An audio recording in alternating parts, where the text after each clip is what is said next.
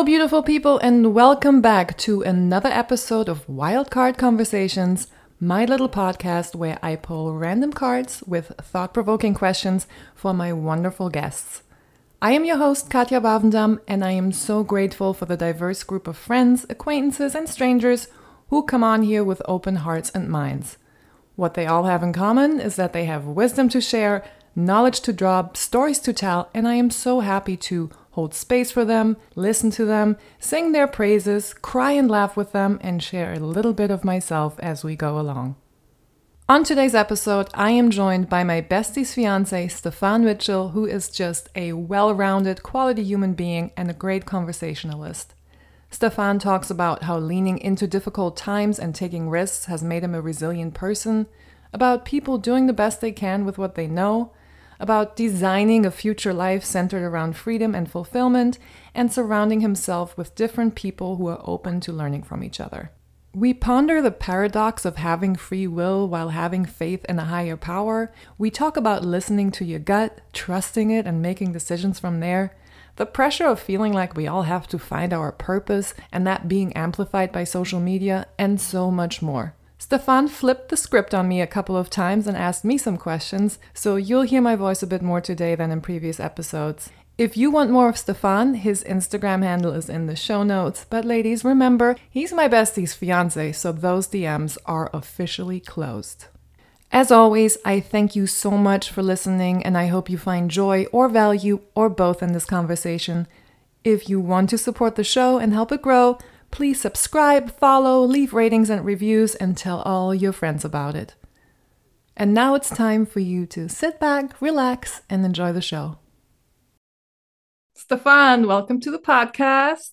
Thank you for being here. I appreciate you. And as always, I like to give the listeners a little overview or background of how we know each other. So you're obviously my best friend, sister from another mister, fiance. Still not married yet. I don't know what you're waiting for, but that's another story. And I've always appreciated you, one, for loving my best friend well and respecting her and treating her well, because she hasn't always gotten that in the past. And I also just appreciate you for being a well-rounded guy. And it's funny because you just, before we started recording, kind of gave me that compliment of how I'm just like a well-rounded person who likes to do a lot of different interesting things. And when I think of you, I think the same thing of you. Like you can kind of step into any room and be home in that room and have a conversation. So I'm excited to have you, and thank you for being here. Thank you. I appreciate it. A little nervous, but I'm just going to do my best to just Don't. be transparent and see where this goes. Yeah, don't be nervous. We're all doing our best here. So, you know the concept by now, right? Like I pulled a random card with a thought-provoking conversation starter type of question. And I think this is going to be good for you. I think this is what you're all about. So are you ready for your question? Sure. Okay. So what are you doing right now that your future self will thank you for? That's a great question. I think there's several directions to go with this question. So I'll speak professionally first. As you know, I work with kids. So I'm a school psychologist here in South Florida. So I guess my future self would thank myself for the work I'm doing today, because it's very important for me to provide representation in the schools for men, especially men of color. Education is predominantly women. It's like 90% women. Men are few and far between, hard to find. So it's impactful for me. It's important for me making meaningful connections with the kids every chance I get. I mean, let me step back. For me, the reason I am where I am today is partly due to one conversation I had with the guy when I was in high school. Without going on a deep tangent, that just taught me the importance of interactions and just giving somebody a little gift of positivity or encouragement, because it could change the entire trajectory of a person's life. So I think my future self will thank myself for the contributions that I'm making today and the work that I'm putting in today, and what it will mean for the families and the people that I'm working with today. So professionally, I think that's what I'll be grateful for and thankful for in the future. And personally, I'm very motivated to build generational wealth. I mean, I didn't come from much. My parents didn't leave anything behind. Both of them are now no longer with us. So rest in peace. but legacy is important. And I really want to build generational wealth so that even if I'm not going to have children of my own, which I hope that we will, but even if that doesn't happen, that all of the kids that come behind us will have an extra leg up. They'll have the luxury of making mistakes and they'll have a blueprint to follow. And they could take what we've done to the next level. So those are the two things that I think that I would thank my current self in the future for, is laying that foundation for my family with my investments and also the work that I'm doing in schools. So, what are some of the things that you're doing right now that will contribute to this generational wealth? Personally, I've always been into real estate. So I remember like when I was growing up, my stepfather used to always talk about buying multi-unit buildings and renting them out to Section 8 because the money's guaranteed, the government always pays, and it's just a way to create passive income and let your assets, grow while somebody else is paying for them and, build that cash flow. So that's exactly what I'm working on. I mean, we're in a position right now where we could buy 2 properties right now today, but because of inflation, it just doesn't make sense. So right now we're just being patient, watching the market, saving money, building that credit up as high as we could possibly get so we can get the best deals that are out there. And then our goal is to go out and buy a couple of multi-unit properties, one for her, one for myself, and then we kind of start from there. And then just make some mistakes, spend some money, lose some money. That's how it's going to go. But then take those lessons and just build from there. Right. And I obviously understand why someone would want to build generational wealth, but I also know that you're not a guy that necessarily cares that much about material things in life. So I'm interested to sort of hear the deeper meaning behind that motivation. No, it's true. I mean, I like nice things. I don't care about them. So, I can go spend my money and travel and do nice things, fancy restaurants, trips. I could do that, but I don't need any of it. But for me, it's more about freedom. So I'm at a space of the last maybe decade where I've really been big on designing the life that I want. I've tried different careers and I haven't been afraid of changing and switching up my plans because I'm searching for peace and fulfillment. Like those are the two most important things for me, peace and fulfillment. So I know that by building generational wealth, I'm going to afford myself more peace and fulfillment because I can do something that's going to provide me freedom, time, where I can spend my energy with who I want, how I want. And I can't do that when I have to worry about the bills being paid or living check to check. You just can't do it. It's unfortunate. I mean, Jay-Z, come on. He said, how can I help the poor if I'm one of them? To me, I get money and give back to me. That's the real win. So, real win-win. So for me, the deepest meaning is I want to empower not only myself, but even your best friend. So I think about her. I don't want her to feel like she has to work till she's 60. I think the way that we're all kind of conditioned here in America, especially, is that we have to work hard, find a good career, get a pension, invest in a 401k. And then when you're 70, when you have about 5 good years, if you're lucky, now you can enjoy your life. I'm really big on if we do the right things now while we're young, yes, we have to make some sacrifices, but we could live a good bulk of our life exactly the way we want it. So I'm thinking not only about myself, I'm thinking about her. I'm thinking about her mother. I'm thinking about my family, knowing that unfortunately, we hear advice from people all the time, but if they don't have anything to show us, it's like in one ear and out the other. So I know what needs to be done and I can tell people, but I feel like a lot of people won't get the message and get on board until I do it. So that's another motivation for me, is to just jump out there and do it. No, I hear that. And I do want to reflect something back that you said, which I wish I would have included in my little introduction. You mentioned sort of the last 10 years, it's been a period of you being paycheck to paycheck and pivoting. And just the willingness and the ability to always jump into something new and to just say, F it, on to the next one. I think that's an ability that not everyone has, myself included, probably. So thank you for the inspiration. But I've seen you and Margie over the last 10 years trying so many different new things and always just being like, okay, well, that didn't work. And so now to see you guys, like you said, at a place where you're just waiting for the right moment to jump into real estate and really start building for the future, it's just really cool to see. So I'm happy for you guys and Thank you. inspired. Thank you. But I think it's important to speak to how, at least for me, I think Margie's adopted some of my philosophy just by being around me and taking her own risks. Like, she's taken huge risks in our relationship that I think she's grown from. But for me, I think in some of my situations in life, and I think we all have different cards that were dealt, right? So it's not going to be the same for everyone. But for me, I didn't have the luxury of a stable situation growing up. There was a lot of like adversity and uncertainty, and I couldn't dwell on what I wanted it to be. I just had to kind of deal with what was happening. And then after being able to do it, and then, like I said, I left the house right after high school. I had to move away from my mental health, but also just to give myself a fair shot at having a future. And I think that risk was like the beginning, is like training, building that muscle for resilience and like risk taking and being comfortable, being uncomfortable, was taking that risk. And then, I was at a crossroads. I did 10 years in the Air Force. And most of the people that were telling me to stay in, I was ready to leave at 10 years. Like for me, I'm a passion person. I trust my gut. I want more out of a situation than just money. So I said, I know I have more things to do in this world. This is like stifling me. Yes, I could be successful here. Yes, I've given 10 years, but I know that it's time for me to transition and move on. And there were people telling me all the time that fear speech. Oh, but if you leave, it's going to be so hard. Oh, but if you leave, this is going to happen. Oh, if you leave. And I would just tell myself, hey, that may be true for you, but I'm not afraid of that. I'm willing to walk and lean right into the difficult times because I know that there's something greater on the other side of that. Now, with that, I left because I believe in my ability to figure it out. And I did have some difficult times, some things I did not anticipate. I had to adapt and be flexible and kind of just figure it out. But in doing so, again, I survived.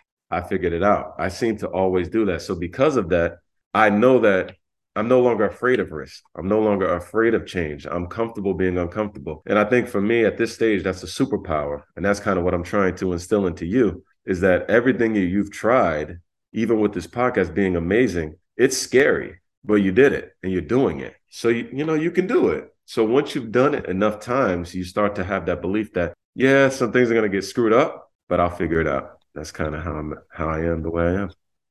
You just said something about your instability in your childhood being something empowering and you turning it into the superpower. And so that made me think of, I'm obviously super grateful for my very, very stable childhood, right? So I come from middle class in Germany where we still have like a true, comfortable middle class. Two parents that stayed together, supported me in whatever I wanted to do, always a good student, always a good girl, quote unquote. And even when I did uncomfortable things that I'm proud of and that I can take as a reference point, like moving to the US by myself when I was 19 and taking a chance and moving to a place I'd never seen before and all of that, I always had sort of a stable support system, right? It's not like I just came here with no money in my pocket. I came here being greeted with a full scholarship and with a whole team and a whole coaching staff around me. So I think obviously kids need stability in their lives, right? And like there's so much talk about childhood trauma and how it affects you and how it screws you up for life. But then there's also the flip side of how it bakes this resilience into you and gives you something that you could turn into your superpower. And so these lessons of having to be resilient have come later in life for me, right? Like with my basketball career ending with a traumatic knee injury and then a really bad divorce. And so I had to build that resilience later, but it's not as ingrained into me from my childhood because it was so stable. So it's just interesting, something that just kind of came to me. No, it's true. I remember in grad school, we had a conversation about resilience, and they were talking about protective factors for kids, to your point, stable family, stable income. You could, provide a good education for them, provide all these opportunities to get into extracurricular activities and live in a nice community, all these protective factors. But then resilience, where do you build resilience from? Where does that come from?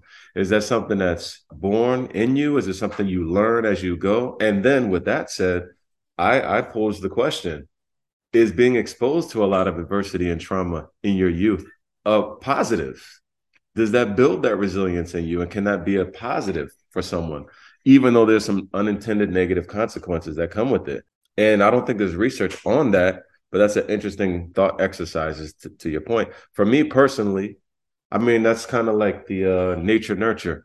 Someone given my same circumstances may not be where I am today. So I can't say for certain that environment, those circumstances will provide this or yield this. But for me, it just happened to work for me. And on the same side for you, given your circumstances, it took some other things in life to build that resilience, but we all have similar, a lot of us come from these different dynamics.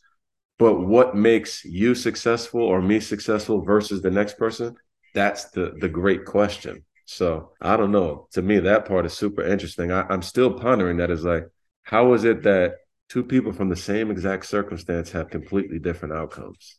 And then it's obviously nuance too, right? There's adversity and then there's adversity, right? So when a kid doesn't know where the next meal is coming from and doesn't know where to sleep next, that's obviously a whole other level where maybe we don't want that to build resilience. But to have some instability could be good. And like you said, it's all individual too. It's an individual tolerance for adversity, it's the personality you're born with, I believe that we have past lives, the baggage that you already bring with you as you enter this new life. So it is super interesting. Also, on an individual level, I think one thing I'm proud about for myself is I'm willing to be reflective. I do a lot of self-reflecting and like processing, and I'm very introspective. And I try to ask myself questions. Why did I think? Why do I think this way? Or why did I think that way then? What were the circumstances that led me to that conclusion at that point in time? Because for that, there's a lot of things that I was ashamed of. I think we all have things that we've been ashamed of or embarrassed about, or decisions we regret, or things we would do differently. And I think for me, it's helped my growth being able to forgive myself by being introspective and reflective and saying, hey, at that point in my life, I did the best I knew how to do with the information that I had then. I'm not that person today. So I can't beat myself up today for being that 15-year-old at that time or that 25-year-old at that time. That person was surviving in this crazy world with all the tools they had. And even in mistakes, they didn't, they did their best. And then I just try to learn from those things and give myself some grace. And that's been a thing that's been a great, great, great positive for me.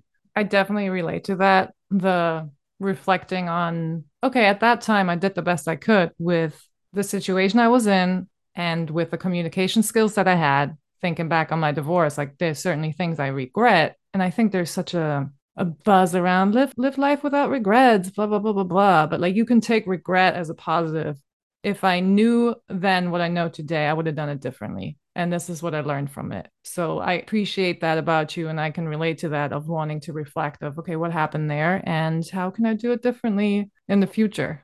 Speaking of the future, so you're not afraid of some of the things that most of us are afraid of, right? Like change and failing. You got that resilience. That's your superpower. So what is something that you are afraid of?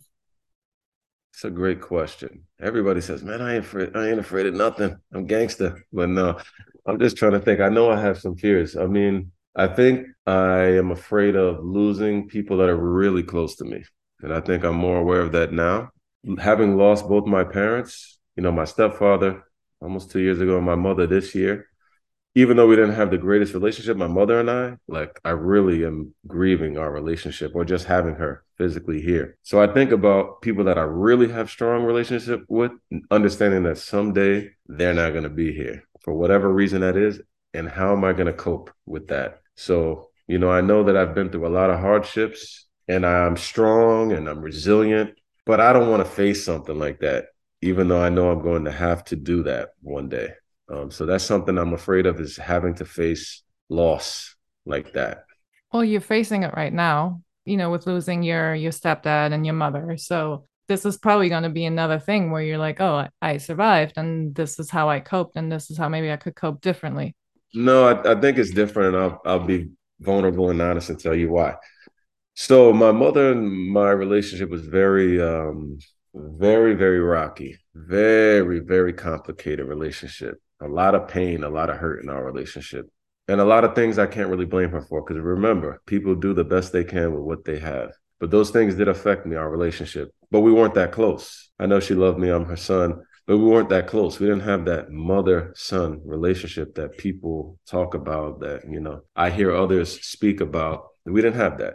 And even with my stepfather, there was a lot of hurt, a lot of history there, complicated relationship, although there was love there. Now, through those relationships, I've processed and healed a lot as an adult, but it's taken me a long time to get to this point. Now I have healthy relationships with people that I really am close to and really love deeply. So, yes, I'm grieving these people. I am, but it's not going to be the same. I can't imagine waking up and not having someone next to me that I want to be there. I can't imagine what that's like. Or like a brother or a close friend. I can't imagine that loss. So, yes, I'm grieving, but that's a separate thing because now I'm in a healthy space with healthy relationships that I really, really treasure and care about and appreciate. So that's what I'm mindful of and thinking about at times for sure. That makes sense that you don't have that reference point yet of, and I don't either, of losing someone really, really close, right? I've lost my grandparents when I was a kid and aunts and uncles, but no one like that I was just like in a super, super tight bond with. So I get that fear. And it's probably also the fear of the unknown. You don't know what you don't know, right? So you don't know what that kind of grief is going to feel like. So I think it's a valid fear to have. Yeah, because I pride myself on always having like a plan or being thoughtful and like having things figured out and having a contingency plan. You know, if this happens, I could do this or I can go these different directions given the circumstances. But in that, what the heck do you do? I don't think there's anything you can prepare for or plan for that. You just got to be in it. Well, you just took it to a really dark place. No, I'm just kidding. So, to pivot from that, you having contingency plans and designing the life you want, what exactly does that look like? Okay, generational wealth, real estate, having a house for you, a house for her. What else does your dream life look like? What is the life that you are designing and what you're making these plans for? That's the thing for me. It's not what it looks like. It's what it feels like because I couldn't tell you what it looks like. I just know what I want it to feel like. I want peace. I want freedom of movement. I want to wake up and be excited to wake up. I want to enjoy my days. I want to laugh a lot. I don't want to have the worries about things that we shouldn't have to worry about, like the cost of gas, the cost of milk. I mean, I'm not a materialistic person, but it's a tool that we need. So I don't know. I love Florida. I'm in South Florida now, but maybe it's Colorado. Maybe it's London. I don't know. I'm a flexible person. So whatever feels good is the direction that I'm going into. That's interesting that you say that. It's not about what it looks like for you, it's about what it feels like. I just listened recently to a podcast about manifesting.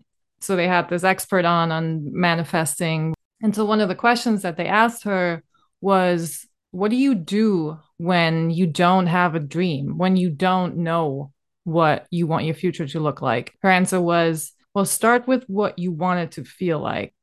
How do you want to feel every day? What makes you happy? You know, what feelings make you happy? So it's interesting that you sort of automatically did that, where it's not about the exact location of the house or the job. It's just about, I want to feel good. I want to feel free. I want to be with people I love. I want to laugh. So there's this simplicity in it, and it's still powerful because you're still putting that energy out into the universe. And that's probably more important than the energy of, I want X number of square feet in my house and it needs to be by the ocean or whatever. 100%. Because to me, you can get that house. I could say, yes, I want the mansion here with the lake, 5,000 square feet, the two acre lot. Yeah, I could say I want that. But how am I going to feel when I'm there? I could feel empty in a big ass house, or I could feel full in an apartment. So it's more about how I feel for me. I'm really big on my gut feeling, energy, what feels good to me. I don't like to interact with people that have bad energy, that drain me, that are negative, pessimistic. I just can't be around that. It's like a drain for me. So with my energy, I tend to find myself in spaces with like-minded people with good energy. And by that, I'm exposed to conversations about interesting things and different things. And then that may spark an idea in my head, and then I'm like, damn, well, what about this? And then I'm very curious and adventurous. Why not go to Houston? I love Florida, but I'm not married to the state. I might go to Texas. I don't know. But if it feels right, I'm going to lean into that feeling. And if it doesn't feel right, then I'm going to distance myself from that pretty quickly. Fair enough. When you say like minded people, could you describe what like minded people means to you?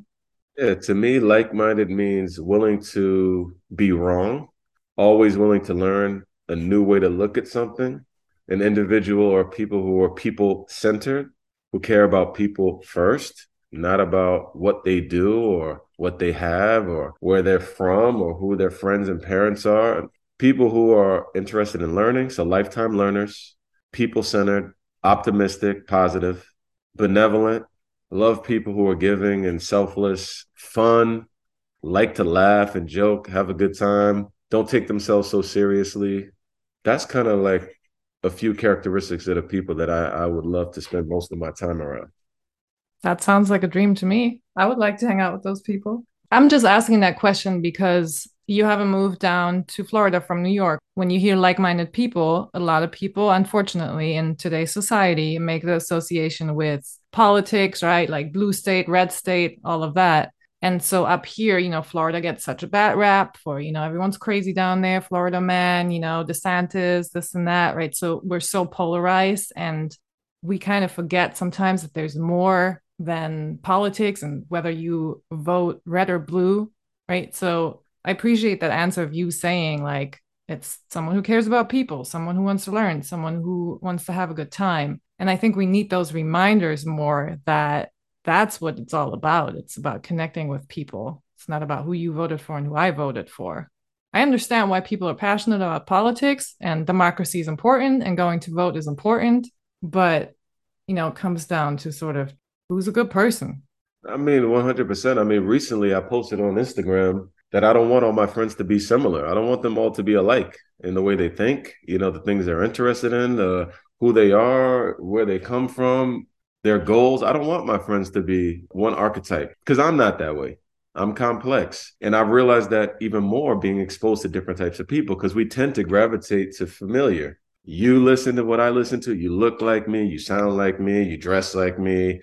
But really, meeting different people, you start to realize all the different aspects of you as a person that you can find in other people with their interests.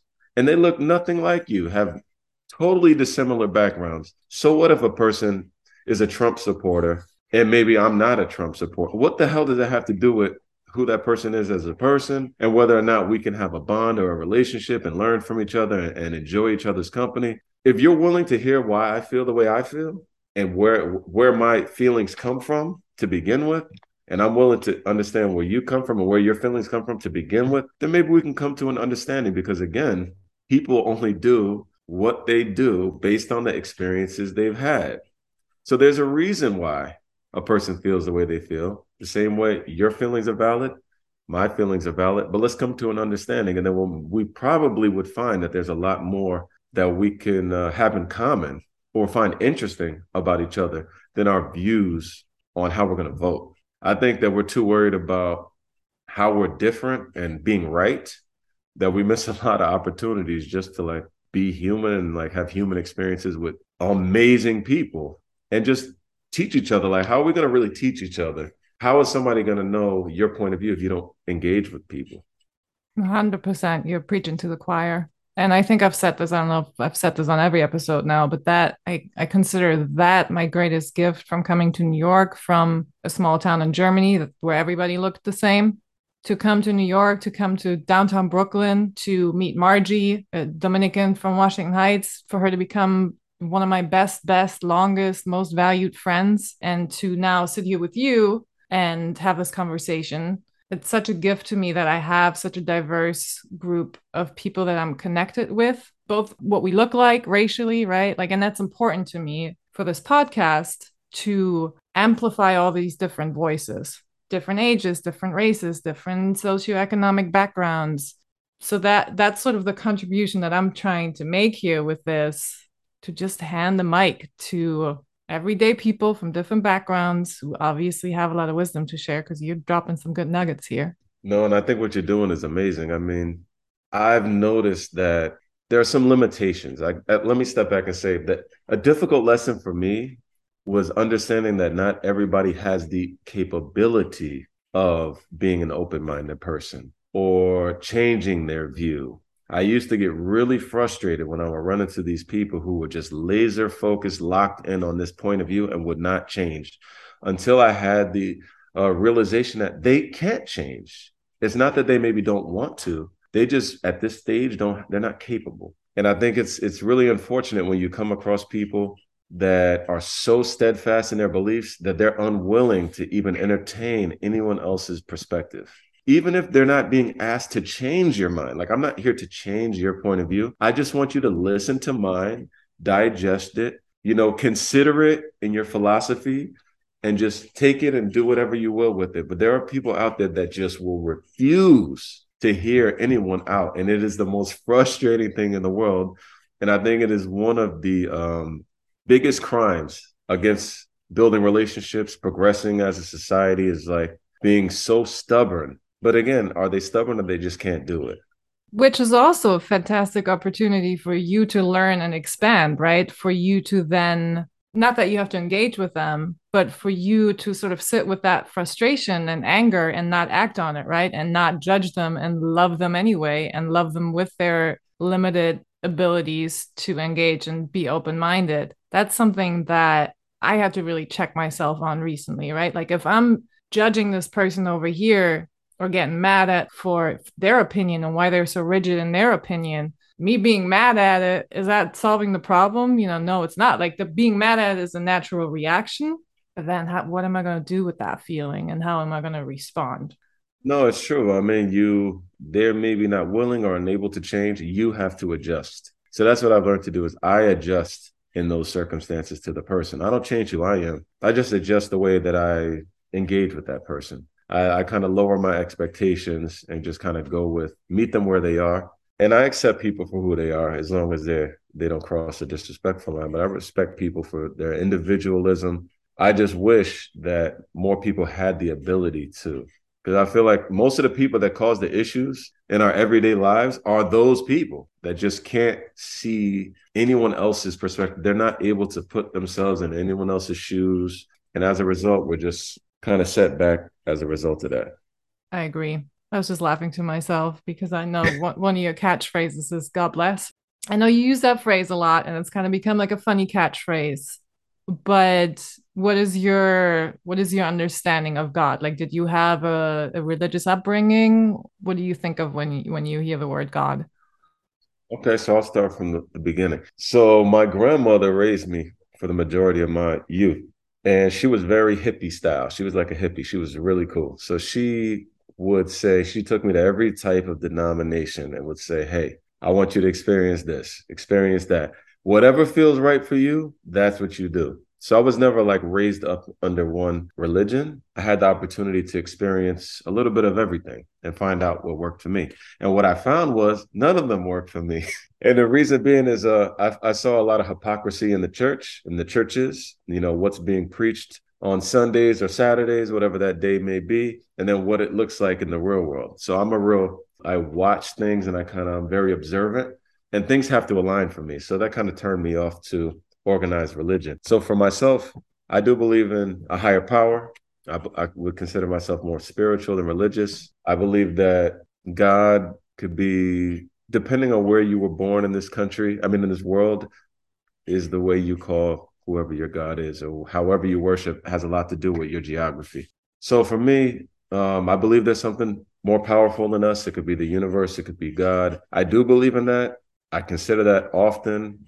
I don't know what happens when we leave here, but I think it's got to be something because energy has to go somewhere. So I would say I'm spiritual. I do believe for sure. I do have my personal relationship with whatever that might be, that power that's out there. And I use that as a guide, but I don't subscribe to any book. Yeah. That makes sense.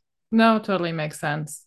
I think you're going to appreciate this sort of thought. It's like one of those things that I've been pondering that I don't really have an answer to, right? But like, where's that balance between there's a higher power, which I believe in also. So, life is going to happen a certain way. So we don't control everything, but at the same time, we do. So that's something that I always grapple with. So we are the captain of our own ship, but at the same time, we have no control over what kind of waves we're going to be hit with, where that ship is going at the end of the day. It's one of those, it's a paradox because to make things happen for your life, you have to get active and you have to put energy out there and you have to make plans and you can't just wait for life to happen. But at the same time, you have to just let life happen. What's your take on that? No, you're right. I have this conversation with some of my friends who are more religious. And I think about this too. And I say, for anyone, I say, if you have faith any faith, whether it be in God, the universe, whatever, then wouldn't that faith tell you that you are where you're exactly supposed to be? Because if you fight against where you are today and say, well, I don't think I should be where I'm at today, then are you questioning that faith? Because if you believe in a higher power, you are where you're supposed to be, and you will end up where you're supposed to end up. The story is written. So do we have free will? Do we not? That's the grand question, right? So yes, we have decision-making ability. We have will to do things in a moment, but how did we get here? We didn't choose our parents. We didn't choose where we were born. We didn't choose the circumstances. We didn't choose whether we were born with all our limbs or not, whether we were born with all of our senses or not. These were the cards that we were all dealt. Who dealt the cards? So based on that, if you have faith, you got to believe. At least I feel. I tell myself, and I have conversations with people that I care about, is when we're questioning where we are, go back to the faith if you have some and say, if I have faith, do I believe that I'm where I'm supposed to be based on that? And if I do, then there's a reason that I'm here. Just like there was a reason I was where I was before here, and I'm heading somewhere even if I can't see it. I just have to have faith that I'm going to end up where I'm supposed to. So that's kind of like my take on faith and things like that as far as free will and what happens next and how do we get here? What can we control? We don't control anything. But at the same time, you're making plans. Yeah, but my plans don't mean anything. We make plans, but it's not up to us. We're one small thing in this world. And I think part of the stress that we have as a human is the need for control. Oh, 100%. We think we have control over the everything. You want to have control over your kids. You want to have control over your pet. You want to have control over your partner. You want to control your coworkers. You want to control your environment. You don't control anything but yourself. And that's a tough pill to swallow. And it's very stressful for people who don't accept it. I do my best to remind myself that I have no control, even though I make all these plans. No, I get that. And it's funny because I don't need that reminder of you're exactly where you need to be and life is unfolding exactly as it should be unfolding. When something big happens to me, I can accept those things. When I had my bad knee injury and my basketball career ended way too early, I'm like, okay, well, I'm sure that's how it was supposed to happen and I'm going to move on from it. And then now 10, 12 years later, I can sort of see how it led me to the next step and all of that, right? Or the divorce. I can see why that needed to happen, how it happened. But I think the ability to apply that faith and to not be stressed about everything and the little things in life, I think that's where the magic sauce is, right? Like I'm over here stressing out about, is New York still the right place for me? And what do I need to do to figure that out? And so sometimes it's just okay to take a step back and be like, I'm exactly where I need to be and I will figure it out and I'm not in control anyway. So what am I so worried about and stressing about? So let me ask you something. Let me flip the question on you. Do you trust yourself? Great question. That's actually something that I've worked on with my coach, that I don't know if it's I trust myself that I'm resilient and I'm capable, and whatever life throws at me, I can handle, but I don't necessarily believe in myself. The way I believed in myself when I always use my basketball career as a reference point. Yes, I'm 6'8", like, yes, I was born with a decent amount of athletic talent. So it's not like it came from nowhere, but I was in a small town in a country where basketball is not a major sport. And so I had to make a lot of sacrifices and pursue my dream and believe in my dream without having any guarantee that it would come true. And it did come true. I've been saying, like, I miss having that faith in myself to just go for something. And I think that's tied to maybe not having a clear dream.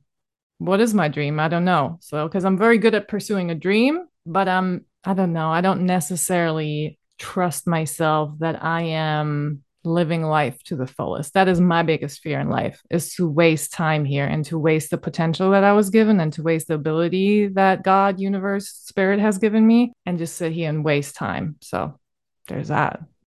When I'm saying trust, it's not about belief. When I'm saying trust, I'm saying, do you trust yourself? Do you trust your judgment? And the reason I say that is a lot of the stress that we can feel is when we're not sure about our decisions or our choices. And if you don't trust your decision making, Making big decisions and making even smaller decisions could be very stressful. Just navigating life in general, if you're second guessing if your decisions were right, and if you don't know if you're capable of making really good, sound decisions for yourself, not you in general, just generally speaking. So when I'm asking you, I'm really asking, do you trust your judgment God, that's a good question. or your instincts? Now you're hitting on something.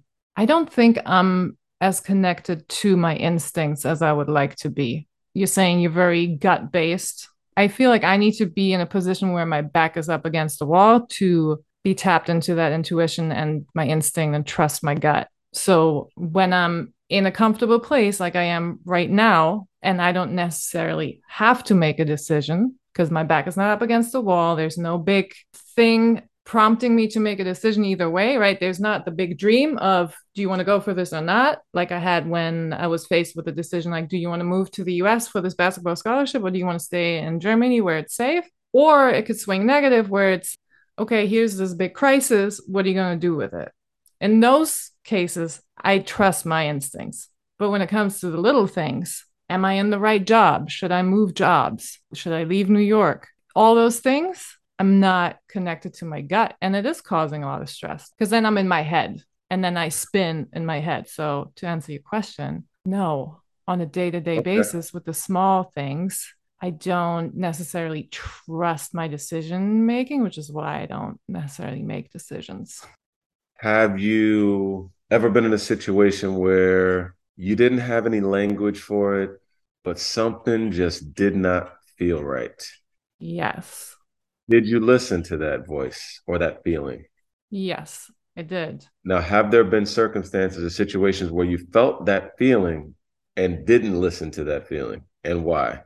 Yeah, I think again, right, that feeling when I listened was because I had to listen. But there's been situations where this doesn't quite feel right, but it's not so wrong that there is action needed immediately. So take New York City, for example. This doesn't quite feel right anymore because where do I find peace and fulfillment and happiness? In nature. So why am I sitting in the concrete jungle? The question, I don't know. So that's one of the things I've been grappling with, like a recent example. Like it doesn't quite feel right anymore. And then you ask, why not act on that feeling? I think the push is not big enough either way. So there's no, I hate it here and I need to leave here. But there's also no, oh, I wish I could be in this place, whatever that place may be.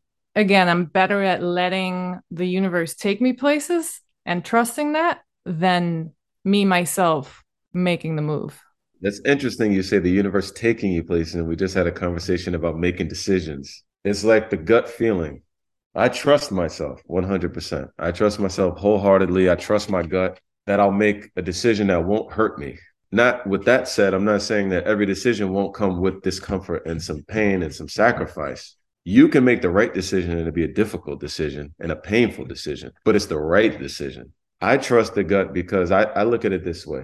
Our brain and our body is so evolved, and it's like the world's most powerful processing tool. So basically, our brains and our body can take out million of stimuli, process all this data, reference it against all of our past experiences, whether it be personal or what we've learned from others, and then come up with an output. Hey, based on all this algorithm, this doesn't feel right. What we do though is we feel that feeling and we know that we acknowledge it, but then we try to like dismiss it and push it away. Then we try to intellectualize that feeling.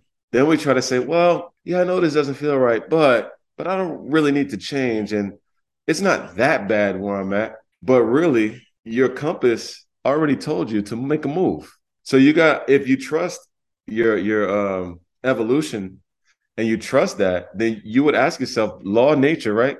Okay, what's the number one law of nature? Self-preservation. So if your gut is telling you to move in a direction, it's telling you that for your own survival, not because it wants to experience Miami. Yes, I can survive here. Yes, I can live in this circumstance. I can do this. I've done it. I can adapt, but it doesn't feel good anymore. It's time for me to move myself somewhere else. That's why I tell you, for me, it's about feeling. My feeling, my gut is my compass. When I feel good, I stay. If it feels really good, I really want to stay. and build on this. But if it doesn't feel good, I'll start to pivot and move. And I trust that feeling is there to protect me, even if I can't like put it into words or attach like the full context to what I'm feeling. I just go off of that. And I use that energy with people. Same thing. I meet a person, we have a lot in common. They're funny, energy is bad, gut feeling is something. That's not the person for me. But if I intellectualize, I can say, man, that guy was funny, man. Or that person was really cool. We have similar interests. And now I'm talking myself into a relationship or getting to know or spending time or sharing energy with a person. Well, my gut is telling me to move in a different direction. Job, same thing. City location, same thing. That's why, I asked that question, whether or not you trust yourself or your judgment or that gut instinct. And I appreciate you challenging me because it's definitely something. I think being in touch with my feeling and going off of that is a new thing for me in the grand scheme of my life. The first time I ever really consciously went 100% based on my gut was when, I made the decision with my ex-wife to not go through with an embryo transfer when we were trying to have a baby, which then that decision and the way I communicated it ultimately resulted in a very difficult divorce. But I don't regret making that decision because it was so, and it's hard to put in words, but it was just so loud and clear of just, this is what you need to do right now. And it's the only right decision right now. Right. So that was probably the first time that I couldn't intellectualize it away and I couldn't, and I wasn't in my head because you're right. Even before we started recording, we were talking a little bit about me being in New York. So yeah, I say, okay, I can find happiness here and I can see it as a challenge to, build up my internal happiness and become more solid and all of that. And maybe that's true. But at the end of the day, what do I feel? Does it feel right here? I think I easily get kicked out of that connection to my feeling. And probably like most people, I get kicked into my head easily. And looking at a problem or a situation from that intellectual standpoint and letting, ego and fear and reasoning and buts and because my coach always says your buts and becauses will cost you your life. And I think that's such a good, powerful saying. So I've been doing a lot of butting and becausing when it comes to being in New York or even being in the 9 to 5. I mean, this has been a constant thing for me for probably ever since my basketball career ended, to be honest with you. Not necessarily. So, basketball career ended, and I jumped right into pursuing a degree and going to grad school. So, I was very happy during that period of my life. I'm always happy pursuing something. But once I hit that status quo, that 9 to 5 life in New York, I think ever since then, there's been a little bit of a nagging like, is that all there is to life, right? And then I think I talk it away with what, but just be grateful for what you have, and you have a great, which is also valid. It's important to be grateful for what you have and to be in the moment and to not always be like, oh, where else do I need to go? But it's also important to acknowledge when something doesn't feel right anymore. So it's nuanced, it's complex. Mm-hmm. But yeah, I do appreciate you challenging me to ask myself, do I trust myself? It's we had the conversation earlier. It's the fear of loss. Everybody has fear of change for the most part. Change is scary. The unknown is terrifying. But staying stagnant and knowing there's more, even if you can't explain what it is or pinpoint what that might is, but you have that feeling, that's pretty painful to never even pursue that. What else is out there? It's that fear of loss versus potential gain. So it's kind of just developing that courage. I mean, we talked about it a lot, earlier is risk, being willing to take risks, trusting that you'll figure it out and that you'll be okay, that you have the tools that you need, and being okay with it being painful in the process. I think sometimes for us, when we're thinking about making changes or major decisions, we're always worried about executing it perfectly. So like minimizing all risks, like all damage, we just reduce all risk of damage and pain. And when we make this big life change, it's going to be perfect. It's going to be exactly the way we want it. We're going to be happy. It's going to work out. Instead of that, just being okay with, hey, man, this may be a complete shit show, But somehow there'll be some beautiful lesson, some beautiful adventure that comes with this shit show that I have to deal with. And as we know, it rains, the sun comes back out. So yeah, you may have some difficulty with a life change or a big decision or taking a risk, but eventually you will come out on the other side of it, and you'll come out often much better than you were before. And that's the beautiful thing about life, is that we don't know where it's headed. We don't know what's around the corner, but we know whatever it is going to be ugly, but then it's going to be beautiful. It's true. It's interesting because I don't even think I'm afraid of it being a shit show or it being hard. I don't know what I'm afraid of. I don't know why I'm not moving, right? That's the part I don't know, because at the end of the day, I just said to you earlier, my biggest fear is to not fulfill my potential. So there's only one way to fulfill your potential, is to try out new things and push yourself out of the comfort zone. I am aware of the fact that I have been staying in my comfort zone. I can't tell you why necessarily, because I'm not that afraid of it being a shit show. So that's another thing for me to maybe do some journaling or some therapy or some coaching around. Because my biggest fear is being stuck and not living life to the fullest. But my actions don't reflect that, right? Because if I were so scared of not living life to the fullest, why don't I let that fear motivate me to go and live life to the fullest? Because you only know what you know right now. Yeah. So you're just operating based on what you know today. And that's how life works. Same shit. I think about it all the time. I mean, my path is not a conventional path. It's not even one I would recommend for other people. It just has happened to work for me for what I consider working. There's people who say maybe it doesn't work, but for me, it works. The challenge, I guess, for me is to continually, I try to tell myself not to compare myself to others. I think we do that a lot. And also, the goals that we're supposed to have weren't given. They were given to us. Like the ideals that we're supposed to pursue and the life we're supposed to want and the things we're supposed to desire were given to us. It's not really unique to us. It was given. So we have to, like, as individuals, try to be willing to figure out what we want, whatever that might be, like kind of deconstruct this way of thinking. And I have to do that stuff all the time. I'm like, damn, if I would have stayed in the Air Force, I could have like 7 houses by now. Easily. But I don't. But guess what? There's a lot of other great things that I would have never experienced, and a lot of healing I probably wouldn't have been able to do had I not. So yes, I don't have the material things, but I have some other great things, and that's my path. And Mm-hmm. I'm still trying to figure out what's next. I don't know. I have this grand plan, but who knows? It could be a complete pivot. The way you're phrasing it, of I'm operating based on what I know, that's totally true. I think I'm more of a past oriented person than a future oriented person. I did this meditation this morning, this Dr. Joe Dispenza. I think I sent you one of his books once. He's all about envisioning your future self.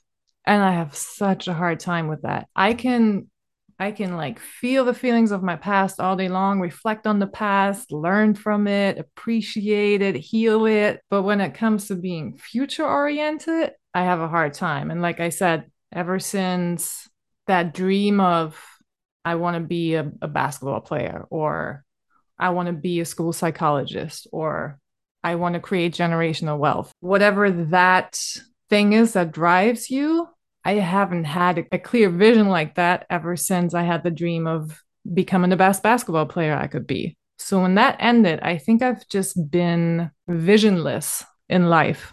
I think that's a big struggle for me, that I'm not future oriented and it's hard for me to create a vision. So I have a question for you. Well, this is my observation. I'm interested in your perspective on it. I feel like now with social media and the internet, life has become so much more complicated for people and so much more difficult to find your purpose. I feel like that's the buzzword of the last couple of decades, is gotta find my why, my purpose. Like the generations that came before us weren't as concerned with that. They were concerned with family, being in the house, raising your family, community, things like that. But now it feels like we're all being conditioned to worry about our purpose. And in doing that, we're always questioning if we're doing the right thing with our life. Like, am I where I'm supposed to be? Am I doing enough? Am I not reaching my highest potential? Am I not vibrating at this frequency? Like all this shit and all this pressure that we're just being conditioned again to not be happy. I don't know. What are your thoughts about that? No, I 100% agree. I always say that. Like life used to be simpler. And I don't know if it's social media or just the times or where we're supposed to go next as a species, and we're being pushed to grapple with other things. But yeah, 1, 2 generations ago, you went to the club and you saw someone you like, you went on a couple of dates, you married them, you had a couple of kids, worked hard to maybe build a house, and that's it. And you were fine with that. There was not this big, oh, am I doing enough? What's my purpose? Am I wasting potential? So I totally hear you. And that on the other hand, people stepping into their purpose, whatever that looks like, it's so healing for the world. Again, it's one of those tricky things. I don't know. I feel like it's a beautiful idea. And I think it is true for the lucky few that really are tapped in and just find themselves doing exactly what they're supposed to be doing or believe that they're exactly where they're supposed to be. But for the masses, I think it's very like debilitating. I feel like it's very stressful. It's anxiety provoking that people can't find peace and joy in where they are because they're not where they're supposed to be. It's this constant pursuit of where am I supposed to be? So your entire being, you're in this constant state of like anxiety because you haven't reached this Zen level of like connection to whatever your purpose is. And I feel like, back then it was simpler times, and I just feel bad for people. And then not only that, people only show you what they want you to see. So we're in a world of comparison, but yet we're only seeing people's commercials. So yet every day we're comparing our lives and our feelings about our lives and our feelings about our careers and where we are in life to what people say is exactly where they want to be, living and feeling exactly how they've always wanted to live and feel. And we always can find ourselves feeling empty, less than, without. And the truth is, most people are having the conversations that you and I are having, or in pursuit of what you and I are pursuing. What are we here for? Is this it? Is that it? And I feel like if we knew that, if we weren't in this constant like commercial, we'd all be a little bit happier. It's true. I think that's where, if I really think about when I consume social media, and as much as I would like to say it doesn't affect me, but of course, when I'm scrolling through and I see the travel influencers, right? And oh, I quit my 9 to 5 and now look at me. I'm so happy. I make my own schedule and I'm living the life I'm supposed to be. And even the person that inspired me to start a podcast, oh, you can make money doing a podcast. Everything is always about, I don't know, making money and live your purpose. So I really have to always like bring it back to maybe my purpose is just to, again, like if you have faith, whatever you're doing, that's your purpose. My purpose is to sit here right now with you and discuss life's difficult questions. One thing my brother always would say, and I love that, so I keep it with me all the time, is your perspective is valuable and only you can have it.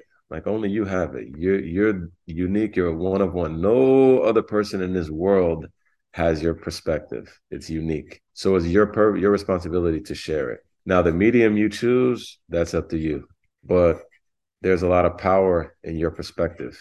And you may not see the fruits of the seeds that you're planting by doing this, but I'm sure that it's connecting with people and everything you've done. You being you and just putting yourself into the world is your purpose. Now, I don't know if that's going to fit, like make you happy, but that's definitely a powerful thing, your perspective. I appreciate that. Yeah, another good saying that I think my coach said to me, this first half of the year was probably the first time I really experienced the feeling of depression. And he always likes to say that depression is a lack of expression. And that really resonates with me because when you're not sharing yourself, when you don't feel like you're contributing, and when you're just kind of sitting here and feel like your perspective doesn't matter, then you don't express. That just reminded me of that the sharing is important and the expressing is important, and you never know who's going to resonate with it. All right. I have no idea how long we've been talking, but I feel like it's been a while. So let's wrap it up. And I've decided I'm going to end every podcast by asking my guest the same question from now on. And that question is, what is your greatest gift to the world? Damn, you got to come with these amazing questions. My greatest gift. I don't know. I don't like answering questions like that. personally because I feel like there are other people who could describe what my gift might be better than I can. But for your show, I'll take a crack at it. I would say my greatest gift to the world is my ability to connect with people, no matter where they come from, no matter what their age is. I have a gift of finding a common thread with a person and being able to connect with a person in a short amount of time on a deep level. And I feel like I'm able to leave people feeling better, more inspired, more confident than they were before our interaction. See, that wasn't so hard. It was hard. You did it. And if it matters at all to you, I would sign off on all those things 100%. And this question is really meant for people to toot their own horn and feel empowered. And because I think sometimes we get bogged down, and especially for people who always try to improve and develop and work on ourselves, sometimes we forget that we already have these gifts and the world needs our gifts. That's what I personally believe. With that being said, thank you for sharing that gift with me today because I did feel very connected. And I do think that a lot of your words are going to hit home with people who are listening today. So thank you again for making the time to come on and have this conversation with me. Thank you. It was a pleasure.